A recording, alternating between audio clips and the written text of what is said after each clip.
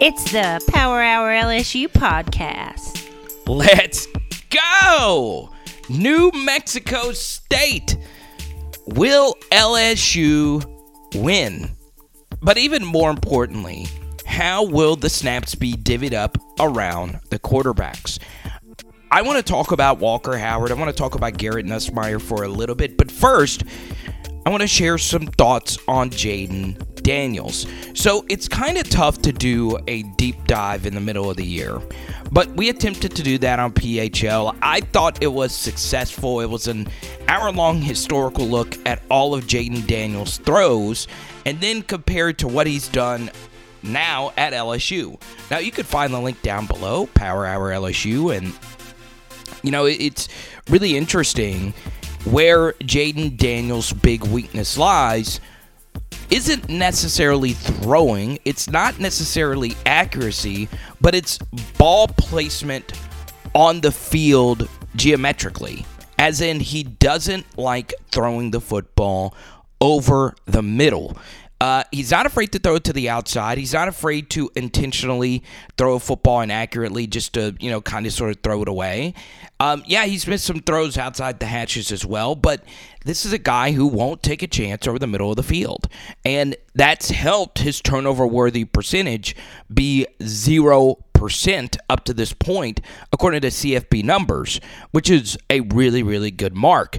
But, as I pointed out in the film study, Jayden has yet to throw a ball 10 yards or more through the air down the field to anybody up the middle.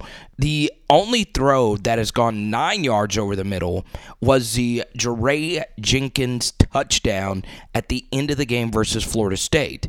But for the most part, even if he doesn't start doing that, he's still a very good quarterback that can win you a lot of games. So we'll see how Jayden's development moves along, and I'm very interested to see what he does versus New Mexico State. So I highly recommend you check out that deep dive film study. But now I want to talk about Walker Howard and Garrett Nussmeier, because more than likely LSU is going to blow out New Mexico State. And yes, I know that they don't have Kayshawn for this game. Congrats to Kayshawn. But, for the most part, it looks as if LSU's defense with Matt House looks to be pretty daggum good. I kind of want to see some of these deeper cut backups get, another opportunity here. The Bryce Langstons of the world, the Derek Davis Jr.'s, guys that were elite recruits but really haven't done a whole lot since they've been at LSU. I want to see some of that. I potentially want to see Seven Banks if he's fully healthy, ready to go. But, for me, I'm still waiting to see what exactly is going to happen. Now, as far as the Walker Howard, Garrett Nussmeier debate, who should get the second team reps, I still believe you need to see what you have with Garrett Nussmeier. Yeah, he played about as poorly as you could play versus Southern. He did have a few nice throws. The deep ball to Malik was really good in that game. But I would ride Garrett for this game. And honestly, if it is a blowout and LSU has the game in hand, I would actually just ride Garrett all the way to the very end so you can preserve potentially one of the few games that Walker Howard has left. Once again, he's got 3 games left to maintain redshirt availability or eligibility, if you will. And I would like to see Garrett just get all the second team reps unless Walker Howard and the coaching staff are in agreement that he should start taking second team reps and not worry about his redshirt preservation. So once again, quarterbacks, when it comes to redshirting, it is a completely different position than all the other positions. So no matter what happens, I would go on ahead and just play Garrett Nussmeier for the entire second half.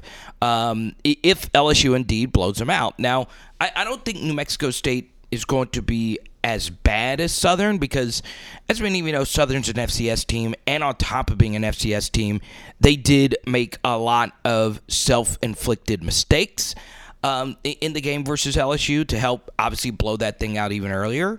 So it's going to be very interesting to see how all of this works itself out. So we shall see what happens. I'm going to give you a quick final score here. LSU gets it done 52-17. Now, as many of you know, I like to give you one little extra nugget at the end of every LSU podcast that we do here on PHL. And it involves Jayden as well. Now, I have shared, just from people that have watched the channel, I reference this quite a bit, but there are people close to Jayden that watch the channel, and they reiterate to me quite a bit how much of a toxic situation Arizona State actually was. And there was a lot that Jayden had to go through.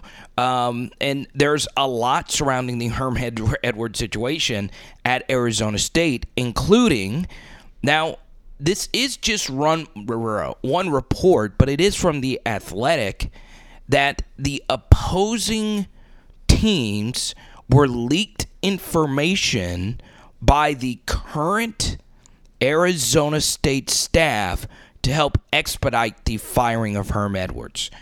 Now, if that doesn't spill toxic waste into every single program that has ever existed, I mean, that is, and I didn't word that well at all, but it honestly is one of the worst things I've ever heard a program do, right? Now, there, of course, have been more nefarious and criminal and morally bad stuff out there. But what's interesting about that is you're actively trying to get the guys in the locker room who are, blood, sweating, and tearing for the team to lose, to sabotage the team just because you hate the coach. Now, once again, it's just one report. We'll see what happens stemming from this. But I have heard every last little thing about Arizona State and the toxic nature of the program. And look, in our film study with Jayden Daniels, we went through all his interceptions. And it was interesting that a lot of his interceptions were over the middle. Once again, go to Power Hour LSU. The link is in the description. And we also, of course, talked about, and I get asked all the time, well, Joe Burrow, Jayden and Joe Burrow. So we did a Jayden and Joe Burrow comparison just for fun. You'd be startled to see a few things. So once again, check it out. But, I can't say it enough. As bad as you think things were at the end of the LSU tenure, and they were at the end of the Orgeron and Miles tenure, nothing compares to what happened at Arizona State.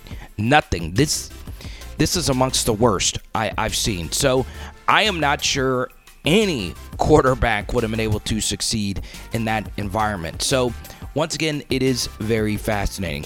Let me know what your New Mexico State score predictions are. Don't forget live streams on the YouTube channel Tuesday, Thursdays, and game days, okay? It is the PHL Podcast, baby. Boom! And tonight, we're doing chicken wings. Let's go!